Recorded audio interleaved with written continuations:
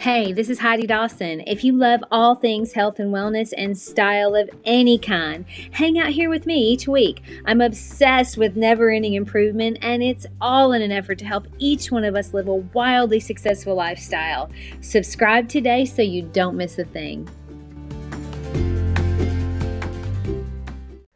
Hi, guys. Welcome to episode 287 of the Wildly Successful Lifestyle Podcast. What's going on out there? Super cool to be hanging with you while you drive or work out or put your makeup on, whatever you're doing. Thank you for continuing to listen and also to share. And if you haven't already, consider going over and giving me a 5-star rating if you're loving the episodes. It makes a big difference. And I love reading them, but I also appreciate it very much. Okay, so no one really wants to be in a bad mood. I mean, I know when you're feeling justified to be mad or sad or anxious or grumpy or whatever. You sometimes think you want to stay there, but it's more fun to feel positive emotions. Is that something that we all can agree on? I hope so, right? When I'm feeling good and healthy and fit and happy, I kind of want to keep feeling that way.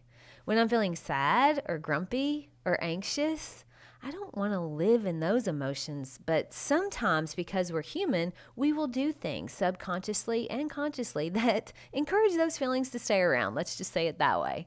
We do this by feeding them. And these feelings, they want to be fed. Have you ever noticed that? Feelings want to be fed. And what we feed tends to linger. We used to have neighbors in our cove that had a cat named Fred. Now, Fred was the coolest cat ever. One day, Fred sashayed, and I say sashayed because that's how he walked, like he owned the cove, which he kind of did while he lived here. So he sashays up to my doorstep one day, and me being the animal lover that I am, I gave him some treats. Now, it wasn't long before he was coming up pretty much every day. He'd actually come in and hang out with me. Now, I'm sure he loved me, but it was mainly because I was feeding him. The same goes for our feelings. They're going to hang around as long as you feed them. And just like Fred, they want to be fed. Think about it. When you feel really good and healthy, it makes you want to do more that makes you feel good and healthy. Or if you're in a fun, frisky mood, you kind of want to do something fun and frisky. But what about when you're grumpy? You kind of push away anything that's good and happy. What about anxious? When you feel anxious, your brain is constantly throwing more things at you of reasons why you should be even more anxious. And it's perfectly normal to have a different range of feelings and moods. This is not me telling us we should always feel good and happy because that's not realistic. We're human. But sometimes we think we aren't supposed to ever be in a bad mood, but that is part of the human experience. Nobody feels amazing 100% of the time. So let's just take that off the table.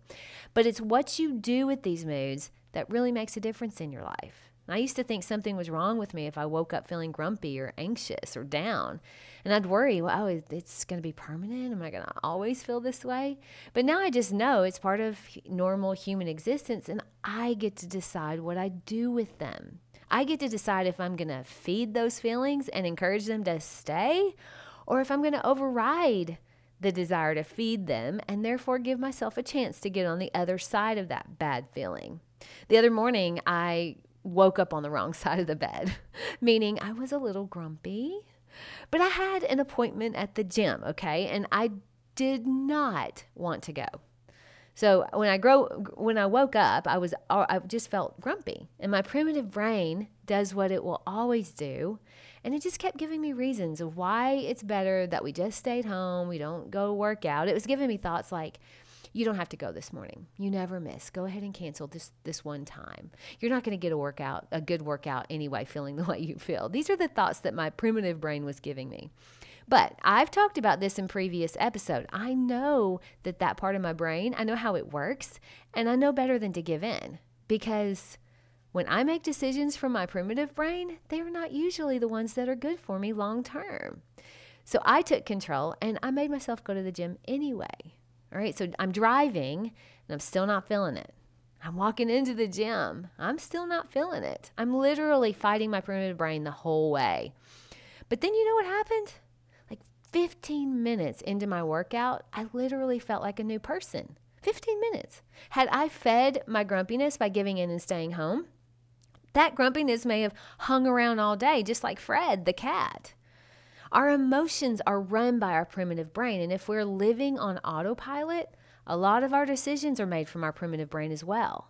You'll know how often you hang out there by the habits in your life. So do you skip the gym just because you don't feel like going? Do you reach for comfort food when you're sad? Do you hide in your house when you're feeling anxious or down? And it's okay if you notice that you're doing some of these things. In fact, it's great that you're aware of it. But here's the thing. That mood wants to be fed. And the more you feed it, the hungrier it gets. So my feeling that morning, was grumpiness. And if I'd fed it what it wanted, which was to stay home and feel sorry for myself, well, I may have been grumpy all day. Because what you feed is probably going to hang around. I know because I've done it, and I bet you have too. That's why it's really important that we're in touch with how we feel, because how we feel drives all of our actions. And that's great when we feel fantastic. But when we aren't feeling so great, we have to get out of our heads, so to speak. We can't just leave it to our primitive brain. When we make decisions from our primitive brain, they don't serve us most of the time. I mean, my primitive brain wanted me to stay home and get back in bed. How would that have served me? When I overrode that feeling and I made the decision to go to the gym anyway, my mood shifted within about 15 minutes. And that feeling of grumpiness, it never returned because I hadn't fed it. Maybe you have made plans with friends and the time comes to go and you're not feeling it. You're like, I wish I hadn't made those plans. Maybe you're feeling insecure or even a little bit depressed. Maybe you decide to cancel, stay in your pajamas, eat ice cream and watch Netflix. But what does that do? It kind of leads you to feeling more insecure and maybe even more depressed. But what if you took that feeling of being down and said, you know what? I'm not giving that feeling what it wants. I'm going to go out anyway. So you get dressed. You look beautiful. You meet your friends. You have an awesome time. And then you come home feeling so glad you went. It does not take a brain surgeon to know which one of those scenarios serves you long term and which one doesn't. And remember, the good effects of overriding your primitive brain, they don't stop at that one workout or that one night out having a great time with friends. That workout may have made you feel so much better that you ate healthy for lunch and dinner, which encouraged you to keep that trend going. And now you're creating habits that benefit your life. Same thing for going out and having a good time with your friends. Keeping yourself isolated because you feel down only exasperates the feeling of sadness or loneliness. Whereas making yourself get dressed up, that automatically encourages a better feeling for me at least. And then surrounding yourself with people that you enjoy, it encourages it even more. So maybe you make more plans to be social, which studies have shown add to your overall happiness quite a bit. The happiest people are the ones that surround themselves with other people, other happy people. Not that everybody's always happy, but being social is actually very beneficial to you. So when you find yourself having thoughts of, well, I'm just not feeling it today. I'm anxious, or I woke up on the wrong side of the bed. I feel irritated or sad or grumpy. Start to notice what those feelings want from you. They want to be fed so they stay around. So maybe if you're grumpy, you pick a fight with your husband, which simply encourages more grumpiness, right? It's not helping anything. There's so many ways our primitive brain will get creative to encourage bad behavior for all of us. Start to notice what that looks like for you and realize you're in control here. I like to think of my primitive brain like a 3-year-old. You don't let a 3-year-old make decisions for you. You'd be eating candy off the ground and running around naked in public. 3-year-olds need guidance. Of course they do. And so does our primitive brain. I mean, we love that part of our brain because that's where our emotions are created. But we need to leave the main decisions up to the intelligent brain. And we have to do that consciously. The first step to doing that is being aware of your feelings and recognizing you get to decide if the actions you take are going to perpetuate those feelings or if they're going to turn them around. My challenge to you this week is to at least one time override that negative feeling and make a decision from your intelligent brain. Go to the gym even though you don't feel like it. Decide that even though you're grumpy, you're going to shake it off and not spread that grumpiness around. Get dressed up and meet your friends, even though you're not in the mood. Just because you have a negative thought, which leads to you feeling bad, it doesn't mean you have to live there. We all have a range of emotions, every single one of us. You get to choose the actions you take, which could either keep you swimming in that emotion or get you on the other side of it. It depends on how you feed it. Share this with 3 of your favorite people today. I love you guys. I'll talk to you in a few days.